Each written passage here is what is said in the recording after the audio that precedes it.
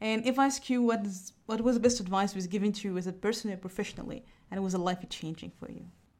Um, Best advice. Mm-hmm.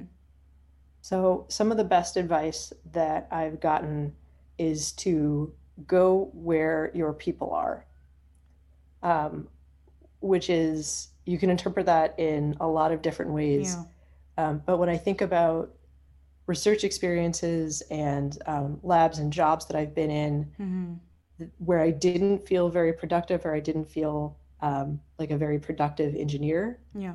it's because my my match with what people were working on, with what my skill set was for the job, Mm. was not very well matched. But when I went to Yeah. places where immediately people are asking interesting questions and I'm thinking about them and I'm giving answers and they're building off of that, and it feels like there's a shared collaboration towards a problem, Yeah.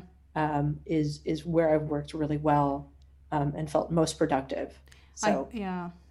I think this is really brilliant advice and can apply for personal life and professional as well. So that's really brilliant advice.